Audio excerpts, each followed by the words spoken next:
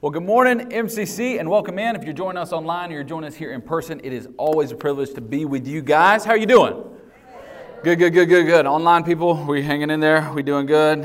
Hopefully you're looking out a window or you're watching this from a front porch swing or somewhere. It's a beautiful day. This giant yellow orb has lifted, and the sun is out, and it's a beautiful day here in MCC. We're in a series called More, and we've been talking about how to get more of God's best and less of the things that aren't God's best. And as we've been diving into this series, we started out kind of week one talking about how less is more, and we issued this big challenge to take some of the stuff that we have in our house we don't need anymore and turn it into more. And man, you guys have taken off on that. It's been amazing to see what God's done that. If you have no idea what I'm talking about, go back and watch week one. I don't have time to dive into all that here. Last week we talked about digging out of these prayers to pray to dig out of the stress that debt can bring. And today we're going to talk about how we can live lives where we have more to give. So before we dive into talking about how we can live lives where we have more to give, I want to tell you about something that we as a church are getting ready to give you. And it may not be for all of you, but we are willing to give it to as many as we possibly can. As a church, we want to spread the gospel. We want to introduce people to Jesus. We want to see lives change. But man, we want to be helpful. And we believe if you're going to be a part of this thing, like we want it to be said that MCC made my life better. The things that I did there, the things I encountered there, the things I learned there, I put them into practice, into play in my life, and it actually made my life better. And one of the things that makes our life worse is financial stress, financial debt, and lack of financial understanding. And so we want to help. We are starting Financial Peace University as a church. This is a thing for us, man. Wherever you're at, whether you feel like I got this under control, but I can use some tips, or you're like, I am absolutely lost and dead up to my eyeballs and I need help. We're going to throw all pride aside and we're going to come to a place where we can grow. So here's what I need your help on. For us as a church, this course, this class, this training, it's a big deal. It's a very, professionally done by Dave Ramsey. I mean, Nashville, and everybody knows that name. We are willing to meet you in the middle. The course itself costs $100 to go through. And I know you're like, hey, financial peace, it costs $100 to go through this course. Whatever. We can, I felt the same way too. I'm with you. What we're doing as a church, though, is we're meeting you in the middle. We are going to do everything we can, and you have my word on this, and then some, if we have to say, we'll cover 50 of your enrollment into the class. You cover the other 50. Now, if you're like, dang, man, I ain't got 50, I would ask, do you have Netflix? Do you have Hulu? Do you have Spotify? Do you have all those things? Because, friends, most every single one, it's all about how serious are we going to be about this, okay? Because at the end of the day, if you have 5 of those subscriptions, just pause them for 1 month. Just 1 month, friend, and you're good to go. Or maybe you only have Netflix. Just pause Netflix for 5 months, and it paid for itself. And the time that you would watch Netflix, here's the cool thing, and if you're online, dig in here. This is not just an in-person class. The reason why I need to gauge interest here is because, yes, we will do an in-person portion of this, but the reason it is a little bit more expensive is because it's also an online thing, so that you have it and you always have it. It gives you a year access to everything that FPU is online. So all the apps, all the resources, all the tools, everything to walk you through, man, I need to get out of debt, I need to build a plan for my future. It'll walk you through every single bit of that. But again, like everything in life, friends, you get out of it what you put into it. And what I need to know is how much we're getting ready to bless you guys and how much of a blessing this is getting ready to be for you. So if this is something you're interested in, you're like, man, I need help in this. I want to grow. I want to live a life where I can give freely. I want to live a life where I'm more generous. I want to live a life where I'm able to give back and set up my grandkids or my kids for a future, and they don't have to stress and worry like I did.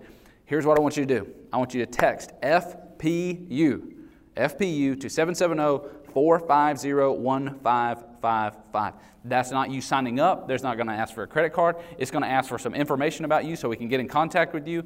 And then it's going to ask, do you want to do an in-person class or do you want to do an online? Are we texting that person right there? Sorry, I'm just messing with you. Whether you want to do it online or in person. Okay, if you want to do it in person, you get the comfortability of going to a classroom and you can hang out there and you can talk and ask questions. We have some amazing financial gurus at our church who can help walk you through this. If you're doing it online, they're still available to you. Whether it's setting up a phone call, setting up a Zoom call, we're going to do everything we can to be a church that pours a generous heart into you so that we collectively can have a heart as a church that is generous. Not just so that we can build great 401ks and drive really nice cars, but so that we can continue to pour ourselves out so that our city looks more like the kingdom of God. All right? Let's pray. We'll dive into God's word. Jesus, we love you.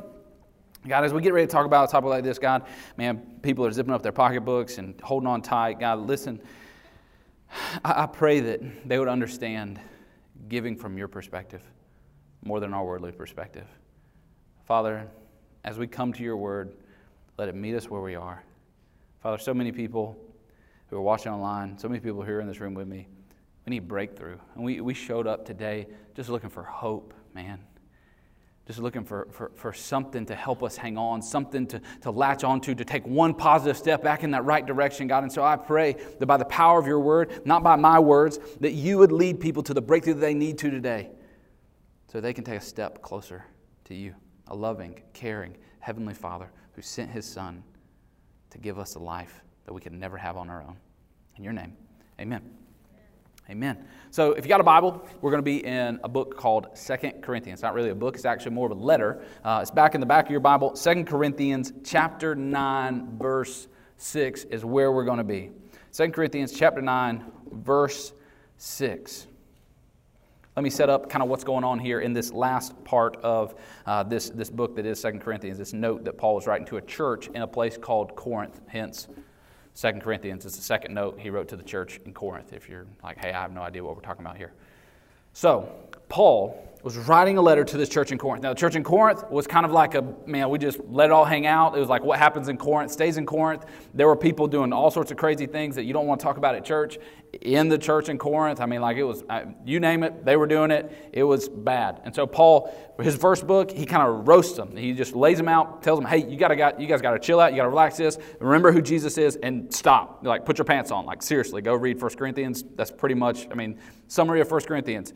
Love Jesus. Keep your clothes on. 2 Corinthians, Paul is writing, restoring the relationship, drawing them back into who Jesus is. And here towards the end, we're coming to what is what I would say, and most scholars would say is, and I'm not a scholar, is the New Testament crown jewel of how we should live generous lives in regards to our finances. And so we're going to dive into this today. It's going to hopefully be a little bit different than what you've heard at church from other, slick back hair preachers or what you saw on TV if you're watching us online. Sorry, I'm going to hopefully do my best to be different than any other TV preacher you've ever seen before if I'm on your TV today. But what's happening here is Paul is writing to this church, and he's encouraging them here in these last two chapters, chapter 8 and chapter 9, he's encouraging them to follow through on the generosity that they have already committed to. So previously they had said, hey, we want to help out this other church. So in this time, there's not like churches on every street corner. There's like one church in each city. And they're kind of in this Mediterranean region, like Greece and Italy, kind of around that area if you're looking at it on a map. And there's just churches in random different cities. And there's one really big one that's kind of the one that started out in Jerusalem. That's where Jesus was crucified. Now that church, they're having really, really hard times. Because again, that's where all the Jews are at. That's where all the religious leaders who killed Jesus are at. So it's really kind of a tough place to have church because the people who hated, it's a really hard place to have a Christian church because the people who killed Christ, they're kind of there too. And so they're just coming down on the people who are there. And Paul's talking to this church in Corinth and going, hey guys, listen, church in Jerusalem, they're struggling. Let's raise up an offering. Let's send it to them so that we can help them out because we love Jesus and that's what we do. We give. And so he's saying, that's what I need you to do, but I don't want you to do it begrudgingly. I don't want you to Venmo them this money, expecting that they're going to Venmo you back. Like, I want you to do this with a good heart. And he walks them through this good heart that leads to generous giving. And that's what I want to walk you through today. All right, sound good? Kind of get where we're at? Cool. 2 Corinthians 9:6. He says, the point is this. Summing it all up. The point is this. Whoever sows sparingly will also reap sparingly. And whoever sows bountifully will also reap bountifully. He's talking about basically the law of the harvest. You sow a bunch of seed, you're going to get more plants. You don't sow a whole lot of seed, you're not going to get a whole lot of plants. Goes on, verse 7. Now he's talking about this giving side. Each one, pause right there, not each church. He's talking to a church, but then he breaks it out of the collective and brings it down to the individual level, to every Facebook user, YouTube user, to every butt that's in a seat. He says, each one must give as he or she has decided in his heart. So what is giving a matter of? The heart. It's not a matter of how much I have. It's not a matter of how guilty somebody made me feel. It's not a matter if I ever gave before. It's a matter of my heart. It's also not a matter of my head. Because, man, let's be honest in here. In our head, a lot of times, I don't want to give. We come around January, everybody gets their taxes back, and you see what you gave to church. And if you're a generous person who gives a bunch, you can look at that number and go, I could have bought Sea-Doos. That would have been, sometimes we go, man, in my head, yeah. In my heart, I know it was the right thing to do. In my head, I don't know, man. Could maybe done other things. It's okay to be there and feel that. He says, each one must give as he's decided in his heart. Then he tells the two ways that we don't give. Not reluctantly. So not going, take it. Sorry, Jesus, he's not mad at me. He forgives me. I didn't mean to knock it all the way off. Not just saying, take it, whatever, fine, I'll do what you said. Not reluctantly. And then also he says, or under compulsion, which is going, well, I want the guy at the church to know, or I want whoever counts the money to see how big mine is, and so I feel like I'm compelled to do that. Or I want the people to notice, or the offering thing. And again, COVID saving a lot of us. They're we don't have to pass that thing down and okay, I came from a church where it was hard because a lot of people gave online, and we wanted to make people not feel guilty or compulsive or whatever. And so we would actually give them little things that said, I give online, so that they could feel like they did something in service. Yeah, it was what it was. I don't know. I didn't agree with it. It was whatever. I would never make you do that. So he doesn't want it to be under this place of guilt, and he also doesn't want to be at this place of reluctancy. Then he says how we are supposed to give. And again, this is for us if we are New Testament believers. This is where we lean in. It says, however, he wants us to decide in our heart. It doesn't need to be reluctantly or under compulsion. He wants it to be cheerful. He says, for God loves a cheerful giver. Now, what I want to walk you through, the rest of the time we have, is what in the world does that mean? What in the world does it mean to be a cheerful giver? And if that's the type of heart God is after, and that's the type of heart that God is calling after me, not one that is calculating fractions to know what it is, not someone who's religious, not someone who's I'm giving, but I'm really feeling guilty about this. I'm giving just so Trent doesn't stop. We've been on a whole series on giving, obviously what's going on here. He's saying, I want my people to give out of a cheerful heart. So what in the world does that look like? Before I dive into that, I want to uncover something here. Let me pick up my Bible. When he says to give not under compulsion and to not give reluctantly, but to give out of a cheerful heart, many times this is made to seem like the only time I give is when I can feel cheerful about it. And that doesn't work with anything else in our Christian walk. So I want to just eliminate that up front. I don't just, be a good dad when I feel like it. I don't just not do crystal meth when I feel like it. That it doesn't work. And those aren't, I don't know why I picked those two things. It's just what came to my mind. It's not in my notes. It doesn't work like that. And so right off the bat, here's what I want you to understand. And this is not just a finances thing. This is just a thing, a life thing. Especially if we're following after Christ. Sometimes, friends, the greatest distance in the entire world is the distance between our head and our heart. Because in our head, we can be sitting here going, man, this makes no sense. I don't want to do this. I'm angry at you. Man, the church doesn't play the songs I like, so I don't want to give anymore. Whatever. Like in our head, we can be thinking all of these things. But in our heart, we go, no. Man, I know that's really the right thing to do. In my heart, I go, man, God's given me so much. In my heart is there. And so what I want to, I don't want to... Sometimes, and again, the people who argue against, hey, just give whatever you feel like. Man, I think that's a dangerous place to be. Because nothing else in our Christian life is based off of how we feel. It's based off of the faith that we have. And that faith is in our heart. That's why he says you have to give based off of what you've decided in your what? In your heart. Because sometimes your head and your heart aren't going to be on the same page. Some of the biggest mistakes I've made in my life are because I went with my head and not with my heart. See, let me break this down for you. When we become Christians, like if that's you, you put your hope and your faith in Jesus, you've been baptized into Christ.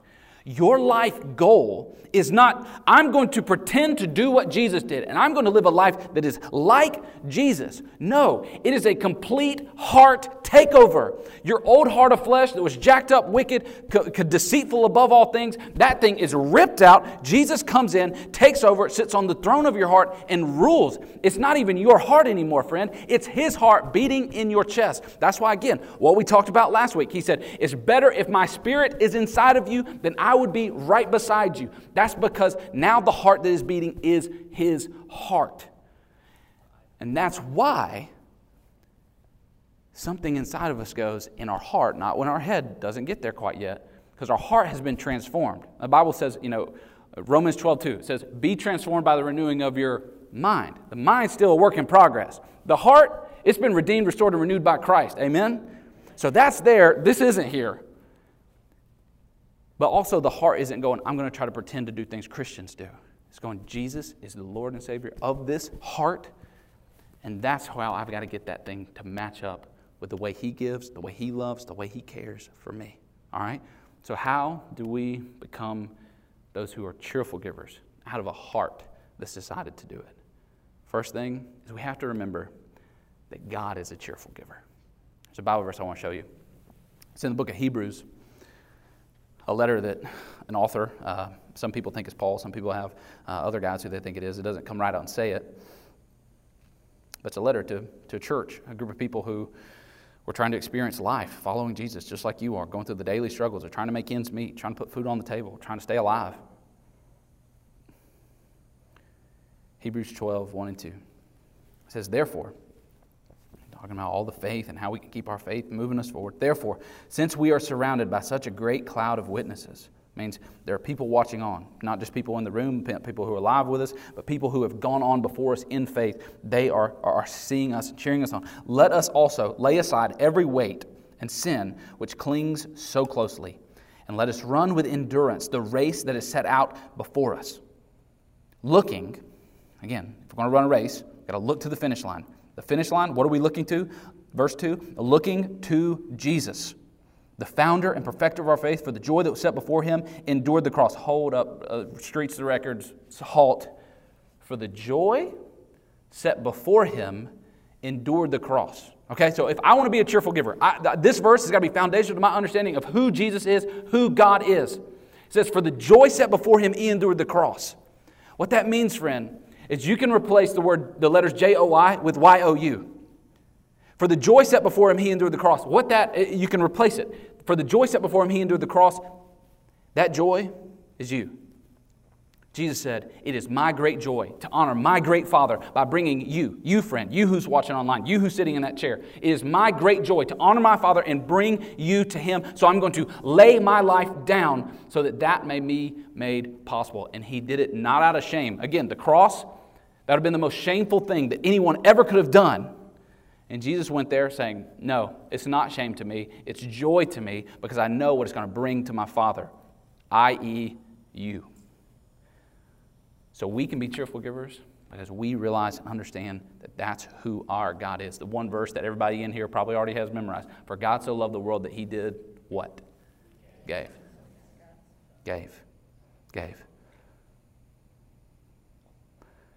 So I want you to, we're going to go backwards a chapter. I know it's weird, but I want you to see how Paul was setting up his whole encouragement here about how to be a cheerful giver. And I think it'll help you understand some things. Go back a chapter to 2 Corinthians 8:7. I'm going to have it on the screens. If you don't have a Bible, that's okay. You can check it out there or on your screen or plug it into your phone. 2 Corinthians 8:7. Again, he's trying to encourage them. He's trying to get them to match up what they said they were going to do. He's talking to this group of believers. He says, but as you excel in everything. So he's saying, he's like, gold star, like you're doing good. Like as you excel in everything, in faith, in speech, in knowledge, in all earnestness. So he's saying, like, man, he's patting them on the back. And in your love for you, see that you excel in this act of grace also. Now again, he put that in context. Context is king. The act of grace he's talking about is saying, you guys said that you would help out this church. You haven't made true on that promise yet.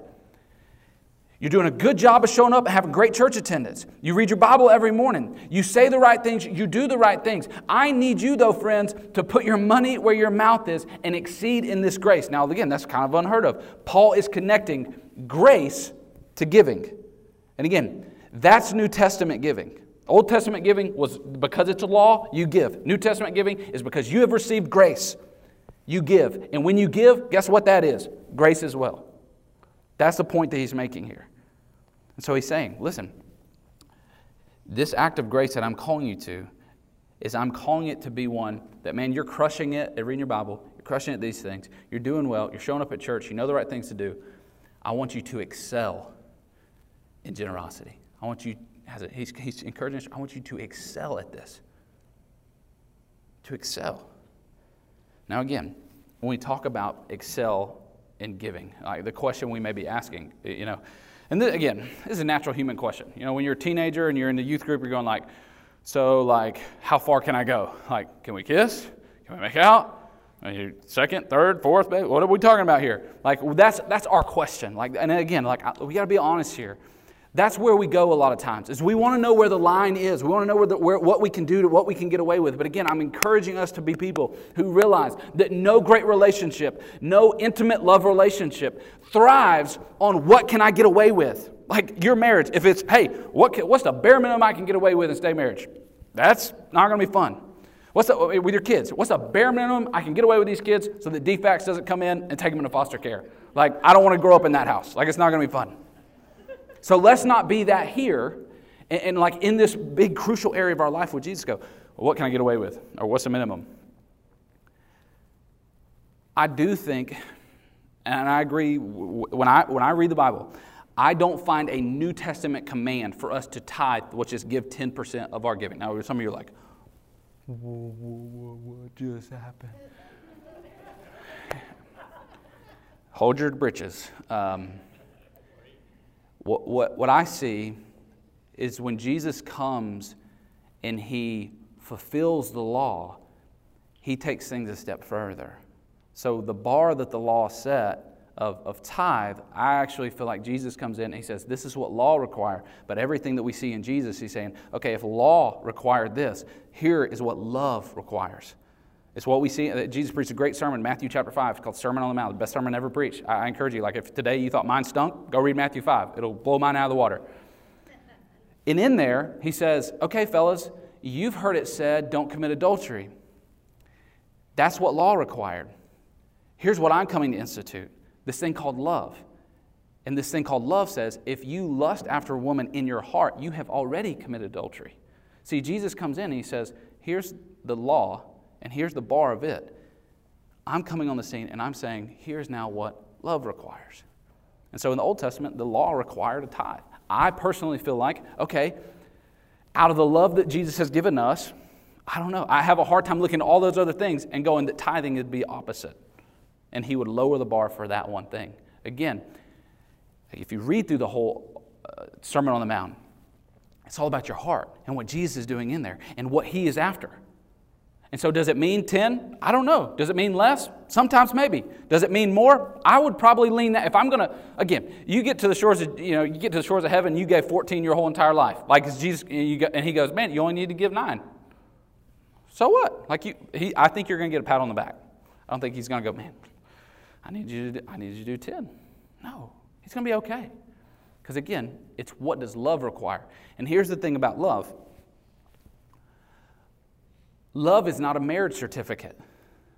Like your marriage certificate says that, okay, these two people apparently, or maybe we're going to guess, going on a limb here, they were in love. And that's just a binding legal agreement. It doesn't change. It says the same. Like legally, they are married. The law is the same way. Okay, legally, I got 10%. It's 10%, here. It's 10% in 1988. It's 10% in 2008. It's 10% in 2048. Like, it's just 10% because that's the law. But your marriage doesn't work like that. Your marriage isn't based off of the laws. Marriage isn't based off the rules. Marriage is based off the relationship. And that changes day by day. That's going off of what happened yesterday. That's going off of what happens today. That's going off of moment by moment. And again, big question to a great, amazing relationship with Jesus. Big question to a great, amazing relationship with your wife. Big question to a great, amazing relationship with your children. What does love require? That's it. Man, if we can wake up in the morning and ask ourselves, what does love require? If we can go in the meeting at the workplace, what does love require? If we run into an encounter with somebody who doesn't know Jesus and they're complaining about how bad their life is, asking myself the question, what does love require? It changes everything. Because that gets us to the place where we are generous givers because we understand how much we have been generously given. And my prayer is that, like Paul was encouraging that church, that we would be a church that excels at this as well. Now, hear me. Because of Paul Leslie and because of the grace of Jesus Christ, MCC has been a church that has excelled at this. The way that this church gives, the way that this church continues to give itself away, the way that we say out of 16% of everything that comes into MCC, it's going to local and global missions, which again, I've been on staff at a couple of churches that are much larger than us. They don't do that. Again, that's not to pat us on the back, but that's just to say there's something different about you. And my prayer is that it continues to stay different and we continue to excel in this area. So he challenges them. He challenges them to excel. Look what he says in the verse after that. Again, we're in 2 Corinthians 8:8 now. Paul's telling them why he tells them to excel in this. He says, I say this not as a command. Again, he's not trying to, we want rules. Anybody rule followers, just thrive off of rules. Give me some rules. I just want the rules. Just tell me what I need to do. Like, it's okay to be honest. Just in the comments there on Facebook, you dig rules. That's okay. Jesus refused, and again, he's going to give us some rules. He refuses to give us rules on everything, though, because more than he wants our obedience and our adherence to rules, he wants our heart. And so he says, this is not a command, verse 8. It's not a command, but the reason I'm asking you to do this, but to prove by the earnestness of others that your love is also genuine. So Paul, let's just call it like it is. Paul, again, he's trying to rebuild their relationship a little bit here. He's telling them, Corinthians, put your money where your mouth is. You're showing up at Bible study. You're highlighting verses. You got great attendance. You're sharing the live stream. You're doing all that. But listen, this isn't one of those things. What's going on in the church there, like, we'll pray for you, isn't going to cut it. It's going to take something else. It's going to take us relinquishing and releasing some of the things that God has given us. That's why in verse 9 he says, listen to this. If you miss everything that I say today, don't miss verse 9 of this passage. For you know the grace of your Lord Jesus Christ, that though he was rich, again, he's Jesus, heaven, all the resources, God, he was rich. Yet for your sake, friend, your sake, he became poor. And when it's talking about poor right there, it's not just taking into account that he walked around Jerusalem in sandals and a cloak and he didn't have a house. When it says he became poor, it's pointing to the fact that he literally became nothing on the cross so that you can become everything that God has always intended for you to be in him. He became poor so that you, by his poverty, by the fact that he emptied himself fully for you, might become rich. That word might right there terrifies me. Because there are some of you who might not become rich. You might be the richest person in this room. You might be the richest person watching this online, but you will die and spend an eternity in absolute poverty because you will not be in the place you were destined to be, the place where God wants you. You will not be rich. You will never experience, you will never taste what it's like to sit around the table and look across and see God eye to eye, to see Jesus face to face, to see the relatives that have gone on before you face to face. You may be the richest person in this world. And again, the verse is in there, the word is in there on purpose so that you might become rich. Not here, but in an eternal aspect. And Paul, again, he's warning them. He's giving this connection. The biggest thing that might keep you from eternal riches is hoarding earthly riches here. So, first way, if we want to be a cheerful giver, we got to understand that God is a cheerful giver.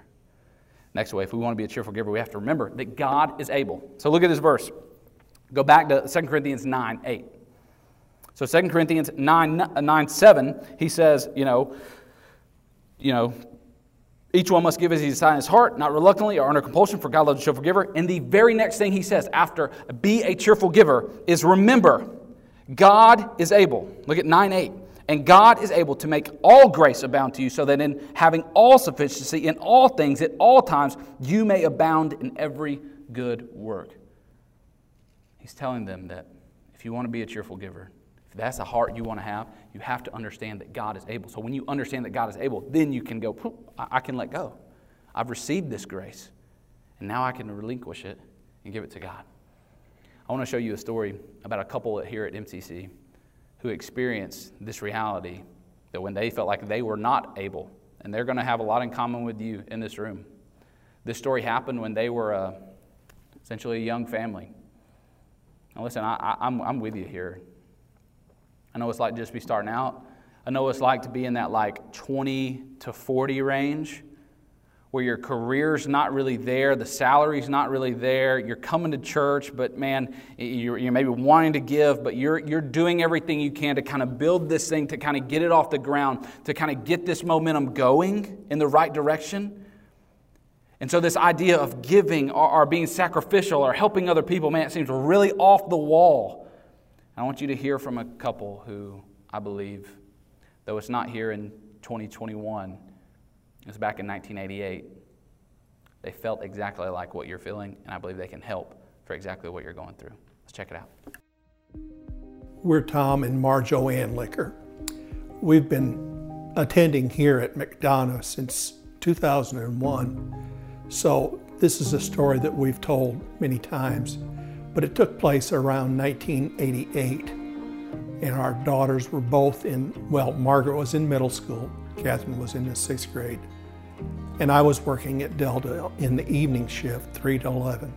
Marja was teaching English at Fayette County High, and it had become that day when we had to pay bills and make checks. And quite frankly, at that point in our lives, we were living paycheck to paycheck.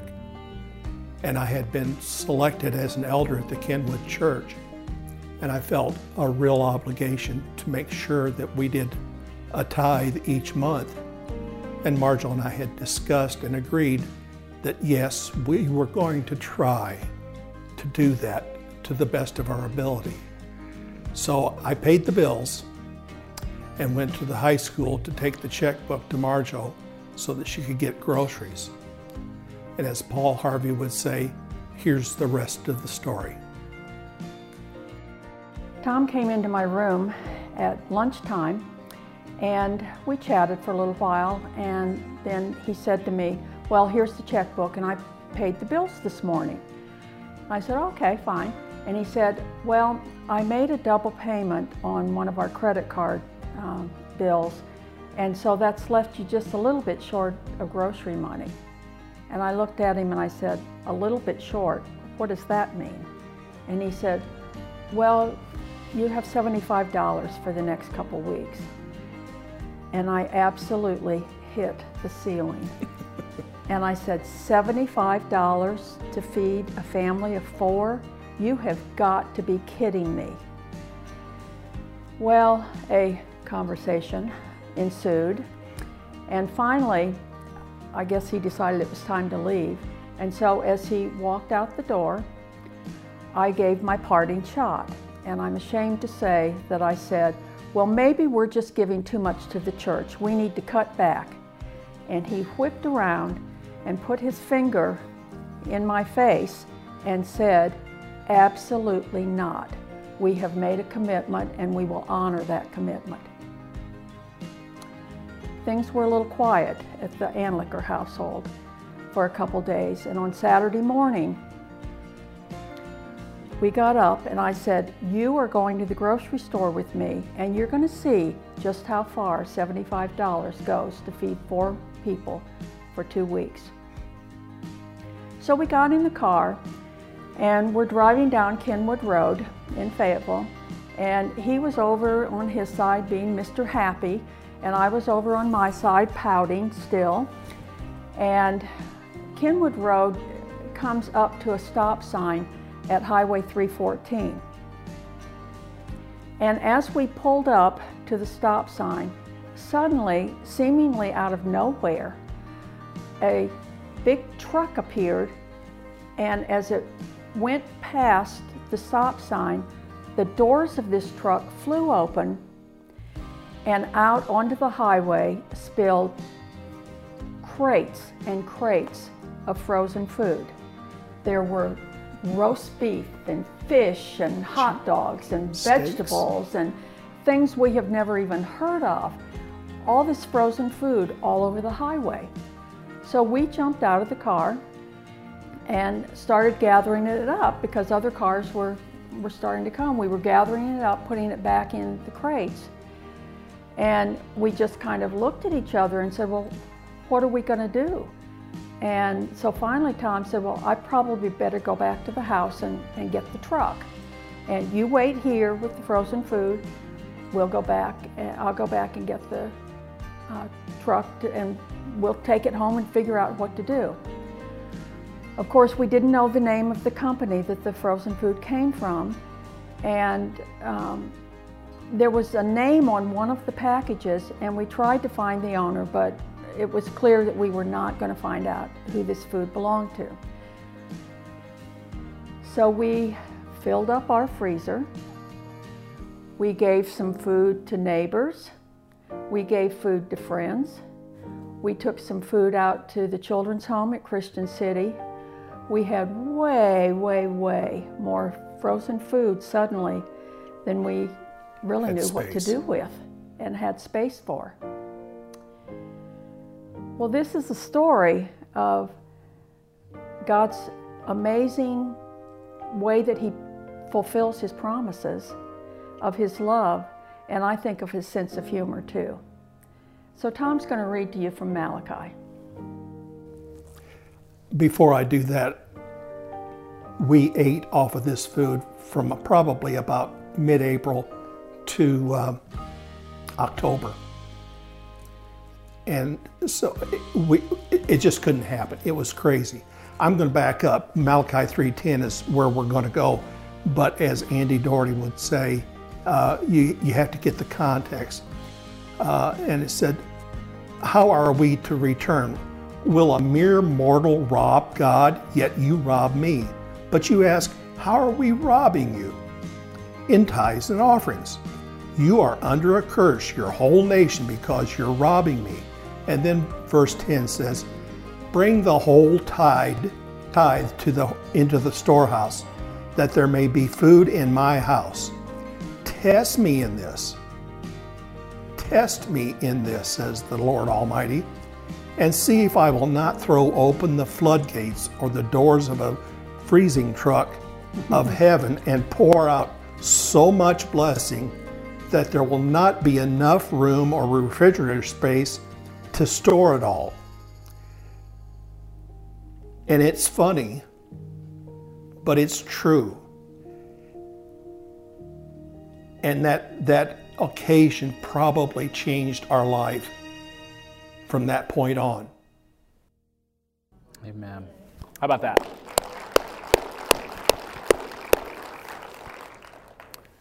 See, Tom and Marjo figured out in a really hilarious way that God is in fact able. And friend, you will never realize that God is able until you're in a situation where you're not. I'll say that again. You will never figure out that God is able until you're in a situation where you're not. Now that's what scares us. That's feeding a family of 4, $75, and that's where you're not able. And look, as we look around this room and as we talk to our friends online, I know some of us are in situations where we go, I'm not able. In regards to even giving, we're going, I'm not able. Well, maybe that's good news. Because that means we're on the precipice of a moment of figuring out that God, in fact, is. Because if we want to be cheerful givers, if we want to experience the glory that God really has in store, it's us getting past ourselves and getting into some of those situations where we're not able. And the last thing, if we want to be cheerful givers, we have to remember that God gives seed to the sower. Let's look about how this passage kind of wraps up. 2 Corinthians 9:9. It says, as is written, He has distributed freely. He has given to the poor, and His righteousness endures forever. So the He there is not God. This is Paul going back and quoting something from the Psalm of Proverbs. I can't remember exactly right now. But he's going back and he's quoting he's giving an example of a person, a human being like me and you, who gives generously. He says, He distributes freely. He is given to the poor, and His righteousness endures forever. Verse 10. He, now this He is gone from talking about a human to now talking about God. Verse 10. He who supplies seed to the sower. So God gives seed to the sower. Underline that. And bread for food will supply and multiply your seed for sowing and increase the harvest of your righteousness. Let's keep going. 11. You will be enriched in every good way, not to pay off the house, not to buy a nicer car, not to fill in your own blank that you want to do. Listen to what it says. You will be enriched in every way to be generous in every way, which through us, again, he's talking to a church, encouraging them to be generous, which through us will produce thanksgiving to God. That's God's glory. That's what God is all after. Verse 12. For the ministry of this service. Paul's saying the whole reason we're doing this, the whole reason I'm getting in boats and getting snake bit and flying around and getting shipwrecked and going to end up giving my life for this, the whole reason for this ministry of the service is not only supplying the needs of the saints. He's saying, I'm not just trying to keep lights on at the church. I'm not just trying to keep food in people's belly. The whole reason we are doing this is not just to meet the needs of the saints, but is also the overflowing in many thanksgiving to God. He's saying, when we give, we are understanding that we have had more of God's love, more of God's grace, all of that poured into us. And listen, guys, the thing that, in my opinion, determines how much of a recipient of God's grace we are is how much we are giving that grace out. Now, that grace is going to look different at different times in our life. Sometimes that grace is going to be giving some money to the poor. Sometimes that grace is going to be going out on a limb and start tithing to a church. Sometimes that grace is going to be, having a hard conversation that you need to have. Sometimes it will be that. But I don't want you to miss who he says he gives seed to. Now, let's just get on the same page. We'd much rather God give us a harvest, right? That's one of the tough parts about following Christ is we get into a sticky situation and we want the fruits. We want the harvest. God says, I see your need. I'm going to give you seed. And that's tough. But I want you to see who God gives to. It said God supplies seed to the sower, not the needer. Everybody in this room is needy. Everybody has needs. Everybody has bills to pay. But do you see the person? And again, it says that God loves a cheerful giver. Does that mean that God doesn't love you if you're not giving cheerfully? No. What that means, though, is that when it says God loves a cheerful giver, it's saying there's a special place in the heart of God. So for someone who is giving out of the abundance of grace that they have received, that person who's just living that open-handed life, there's a special place in the heart of God for that person. Because God has realized that that person is not just a gimme, need. That's the type of person who says, give me the seed so I can sow. And that's the person that God says, I'm just going to dump the basket. Because that's someone who I know will do the hard work that it takes to plow the field, to plant the seed, so that a harvest can be gained and that people, again, the harvest that we reap as Christians, it's not a harvest of stuff, it's a harvest of souls that go from an eternal life separated from God to an eternity with heaven, with God. That's what we're after. And so, friends, the question is not, is God able? The question is, are you a sower? As we end today, I want to invite you into that, to give you this opportunity to be someone who says, God, in my head right now, it doesn't make sense. In my head right now, I'm not able. But I'm going to trust that because, one, you are a cheerful giver, and two, you are able, and three, you give seed to the sower. I'm going to do something where I'm not able to trust that you show me those things. And so what I would invite you to today, I'd invite you to give. Regardless of if you've already tithed, regardless if you've already given, to go, man, out of the abundance of the grace that I've been given, I'm going to give today. And again, I'm not inviting you to do this because we need anything from you. I'm inviting you to do this because I believe God has something for you. In the same way that Tom and Marjo had that story to share, two people came up to me after last service sharing stories of how they experienced God in a new way. Listen, I believe God has amazing stories of His generosity that He wants to be birthed in your life. And I believe if you want to fall more and more in love with something, begin to give to something. Because guys, at the end of the day, there's no such giving as anything other than sacrificial giving. All giving requires sacrifice. And I pray today that you would be generous. If you're watching online, that you be generous. Not because I preach a good sermon. See, like, the true disciples of Christ don't give generously because of a sermon. True disciples of Christ live generously because of the gospel. And that's all I'm calling us to. And the gospel is this, that God so loved you and the whole entire world that He gave His life for you. So if you put your faith, you put your trust and believe in Him, you can have eternal life with Him forever. And as we celebrate communion, that's what that's all about. In a second, we're going to receive communion.